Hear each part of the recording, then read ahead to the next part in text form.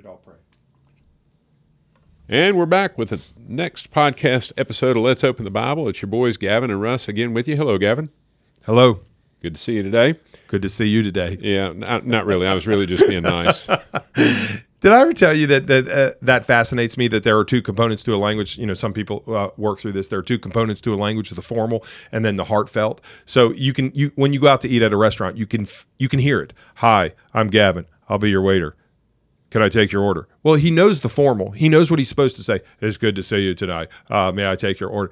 But there's no heart in it. And for a genuine interaction to take place, some people say it has to be both the formal. Hey, good morning. How are you doing? You know what you're supposed to say, you know. But then there also has to be, you have to be engaged and present in that conversation as well for it to be a genuine interaction. I don't know what I think about that, but it's it. I love watching at a restaurant someone that's totally checked out. Cracks me up. See it all the time. Or at a podcast when someone's totally, hey, welcome back. That's you. Checked out. That's your street name. Checked out is my street name. Who dat? That's checked out.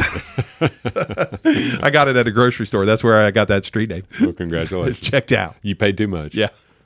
All right. Would you like to use your discount card? Checked out. I am the discount card. Oh, Nelly. And the warrior. Yeah. So, listener, we're gonna read from Jeremiah 5 verses 18 and 19. But first, Gavin's going to lead us in prayer. Heavenly Father, thank you for this day, and thank you again for just being able to open up your word with Russ and to enjoy it. And I pray that we would enjoy it. Open the eyes of our hearts, Heavenly Father, that we may behold you, and that we may behold wondrous things out of your law. We love you and thank you, and ask this in Jesus' name. Amen. Amen. All right, again, Jeremiah chapter 5, verse 18 begins, Nevertheless, in those days, says the Lord, I will not make a complete end of you, and it will be when you say, Why does the Lord our God do all these things to us? Then you shall answer them, Just as you have forsaken me and served foreign gods in your land, so you shall serve aliens in a land that is not yours. Nevertheless, of course, following on the heels of just the devastation that takes place, or that God is telling them will take place as a result of their idolatry, the devastation of the Babylonians coming in, consuming their children, consuming the food, whatever that looked like, destroying the fortified cities. Nevertheless, in those days, says the Lord, I will not make a complete end of you. He's going to preserve a remnant. Which is always what he does. Yep. All right. He always leaves for himself a witness. Mm-hmm. And which is interesting. If he preserves a remnant, why not preserve more? Or who sets the boundaries on the number of the remnant? Well, who sets the boundaries of the seas? Of anything. Yeah. Yeah. All right. I will not make a full end. That's good. All right. That's called mercy. Wow. That's the point of that verse right there. Yeah. The mercy of God. Because they were all guilty. It's not as though he's saying, okay, I'm going to separate the guilty ones from the not guilty ones, and I'm going to preserve the not guilty. That's not what he's saying. I will not utterly destroy you as a nation. Which screams, as you said, which screams mercy. Yep. Because they deserved annihilation. Yeah. I just want to visit this because, again, maybe it's a problem, maybe it's a fault of mine, but I do like listening to people that I even disagree with. And I want to wrestle with God through His Word, submit to His Word by the power of the Holy Spirit, letting it do its work. So I want to hear what they say, and then I want to humbly take it back to God's Word and let Him work through it, right? But somebody was talking in one of the things that I was listening to about how he had never heard anything but that he was worthless. He was, and to hear that God loves all people, and that because, that one guy was working through it, and he says, listen, because you are a part of creation and God created all things, God loves all things and loves you. And He loves you as you are. He created you, and you are a part of that creation, and you are loved. And I go, well, in one sense, that's true. And absolutely. So we are image bearers of God. Every person is an image bearer of God that is due the respect of being an image bearer of God. So much so, as we talked about in Theology Tuesday last night, that if you would ever take the life of the image bearer of God, the only commensurate consequence, the punishment, is your life. Right. So if you shed man's blood, by man shall your blood be shed, because for you are an image bearer of God. Right. And so life is important. There's a sanctity of life. There's a respect afforded to all people. So I get that. And God, that is true. And yet he just absolutely rebelled against the idea of wickedness or God's judgment or, in Romans 3, they have become altogether worthless, or, for all have sinned and fall short of the glory of God. The wages of sin is death. Those were the things that just he pressed back against. And he said, that's all I heard growing up. That's all I heard growing up. Well, maybe that's true. And maybe you didn't hear the hope of life in Christ Jesus. Maybe you didn't hear that, eye hath not seen nor ear heard nor has entered into the heart of God, the things that God has prepared for those who love him. Maybe you haven't heard the joys of heaven or the hope that we have in Christ. Shame on that pastor and shame on me when I don't communicate that well. But the idea that you're a good person and God loves you just the way you are without any calling for repentance and change, God has placed no demands on your life, goes against things like the indicative and imperatives of Ephesians, where because God has done this, therefore this is a response to a holy God that has saved you. Ephesians 2. Yeah. Well, it's the indicatives of Ephesians are Ephesians 1 through 3. The imperatives that follow are 4 through 6. Because Ephesians 1 through 3, chapters 1 through 3 has happened. Walk in the light. Walk in the light. Yeah. Yeah. You should be a different person. And so here you see that there's just condemnation on all people. And I think this pastor would have said, I don't like that. I don't like that. I'm worthy. I'm good. But that's not what you find in this text. There's a just condemnation of all God's people, and yet he is merciful. And again, I know we said this before, he has provided a way of escape. Well, that's not fair. Everybody should have their own way of escape. I don't care if it's Buddha. I don't care if it's Muhammad as a prophet. I don't care. Everybody should have a way of escape. No. The scandal is that God provided any way of escape, and he has provided one way of escape, and that is Christ and Christ alone. Yeah, he didn't have to do that. Right. He chose to do that. Right. And that, by definition, is called mercy. Right. A gracious gift of Christ is merciful. All right. Love how you picked that out. I might have just gone right by that. That's good. And that's a huge point to be made from that passage or that verse. Go ahead. And it will be when you say, why does the Lord our God do all these things to us? And I just, I think that's so us. We rebel against God. We go our own way. We want that Burger King kind of life. We want to have it our way. And then when things, when there's consequences to our choices, we shake our fist at God. Why? Why have you done this to me? Yeah, I think that needs to be fleshed out a little more, right? So what? I don't know where to start with that. I think we need to start with that God is for us, not against us. Right. He has created the world in wisdom, right? The world runs according to God's plan, and if you want to thrive in a thriving being a value-laden word, if you want to grow towards God, doesn't mean you're not going to be persecuted. Doesn't mean everything's going to go swimmingly in your life. But if you want lasting joy, and if you want to be thriving, to make progress, to be going in the right direction, all of those are value-laden words implying that you're going towards God. If you want to do that, you obey God and his word, right? The problem is when you become your own God and you think that because you are your own God, things should work out as you have intended, and you don't have that kind of authority. So you get in a relationship with a girl that is straight poison for you, and you enjoy the fleeting pleasure of sin. And because you're God, you have determined that's fine and that's right. You are the one that now determines good from evil. You have taken of the tree of the fruit of good and evil. You have tasted it and said, oh, I know what right and wrong is. And you have said that it is right for me to be in this relationship with a girl that is like bitter wormwood. She's sweet in the beginning. You've enjoyed the fleeting pleasure of sin, and she's bitter. And you're not God. You can't control her. You can't make her do what you want. And now you're frustrated because you can't make people, hop through your hoops because you're not God. Right. And then you wonder why all of this is happening. Well, God let you, in this, I'm using very anthropomorphic language right here. God let you do what you wanted and turn you over to your wicked ways. Well, and now to enjoy the fruit of your labor. Two passages that come to my mind as you say that. Proverbs There's a way that seems right to a man. Its end is destruction. Amen. And Romans, where he turns you over to your own desires, Yeah. your own carnality. And the point of that, so that you will receive in yourself, and the King James says, the recompense of your error, which was meat. The ESV says the due penalty for your error, sin, something like that. So yeah. That's what we see. Yeah. Wait a minute. This is what you wanted.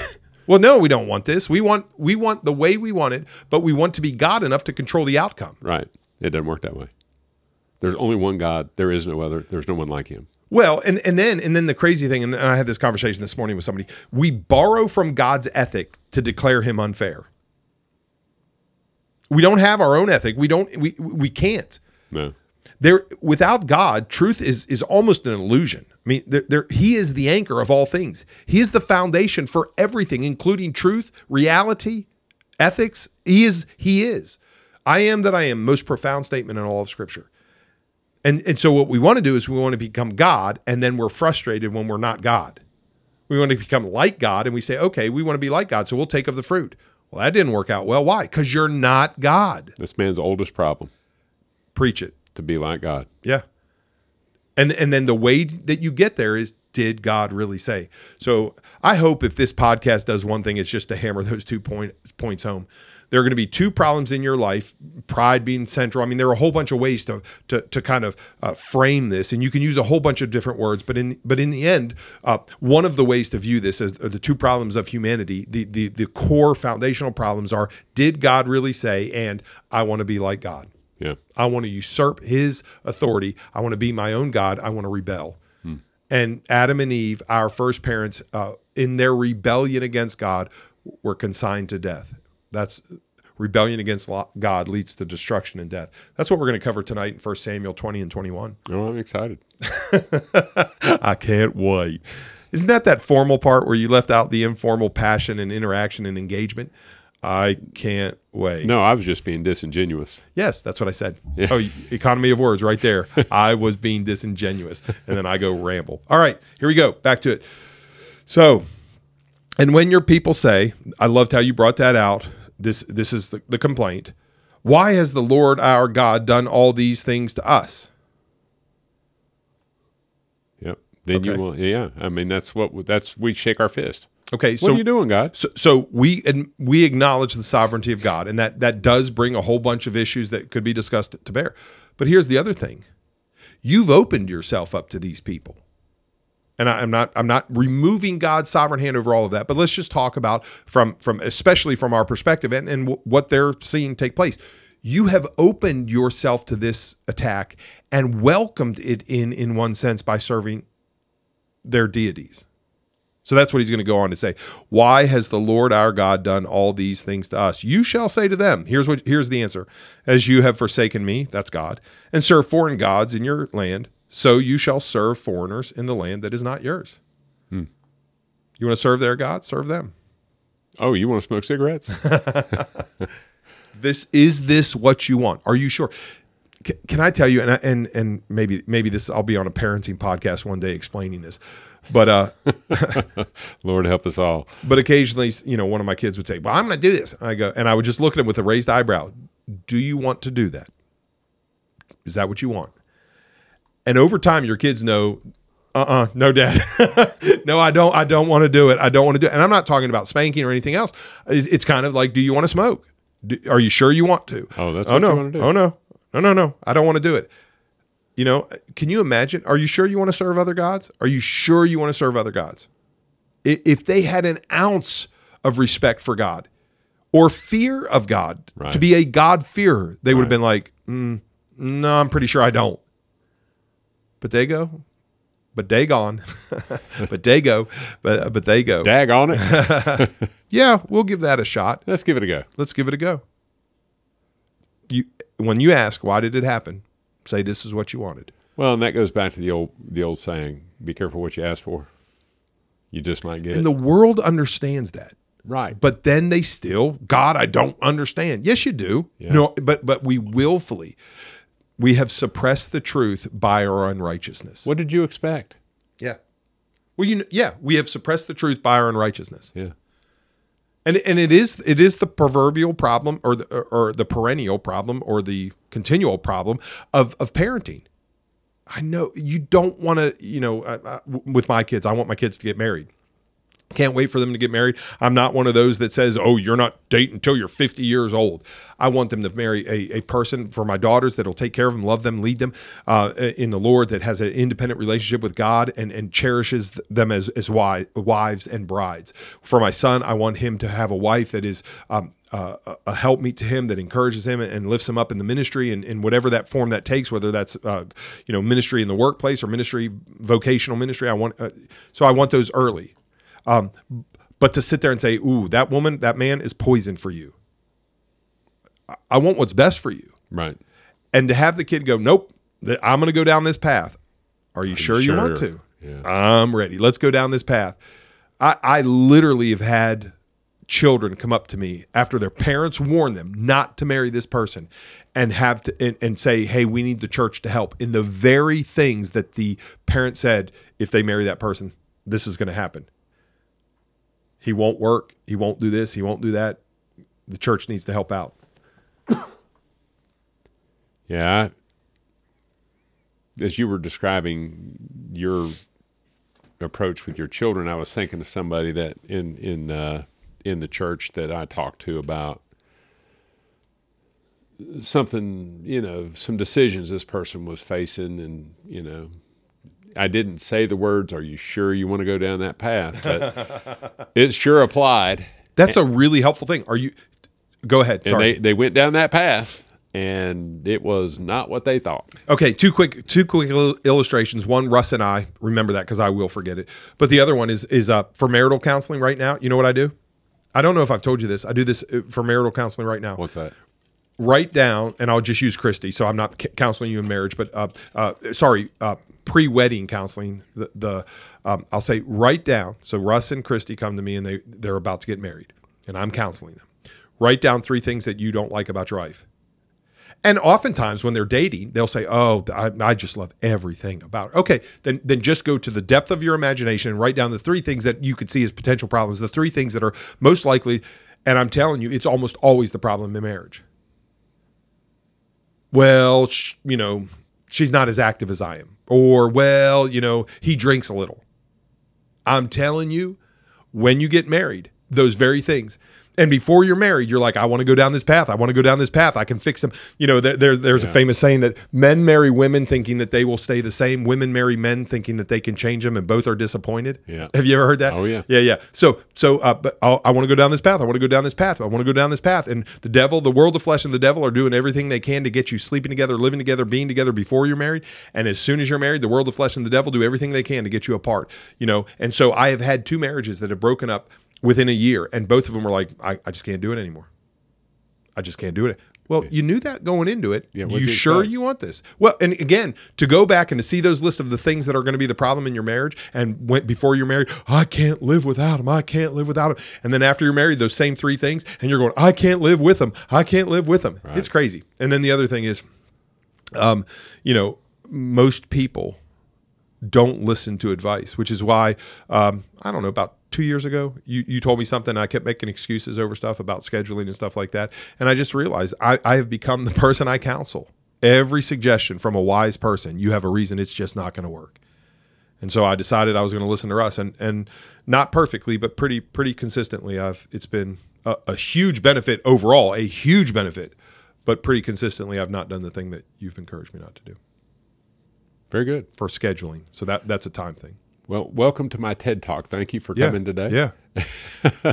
Listener, we appreciate you coming along for the ride. I hope this has been helpful for you. And are you sure you want to go down that path? That's a great question to ask somebody. A great question. That's great. I love it. Yeah. Are you sure you want that? Yeah. And then the question, the answer has to be, what would glorify God the most? Because what God is most glorified in me when I am most satisfied in him, to quote a Piperism, but the idea that which is glorifying to God will always and every time be for your good. So when you hear the question, do you really want to go down that path? The response is, what will glorify God the most? That's what I want. Yeah, that's a great answer. Because it's for your good. Yeah. Great answer. Listener, thank you for joining today. As I do, I invite you to continue to wrestle with these things. Open your copy of God's Word and just let it lead you and guide you. Let it be a lamp to your feet and a light for your path. Psalm 119, 105. And we look forward to catching up with you on the next podcast episode. Until then, God bless.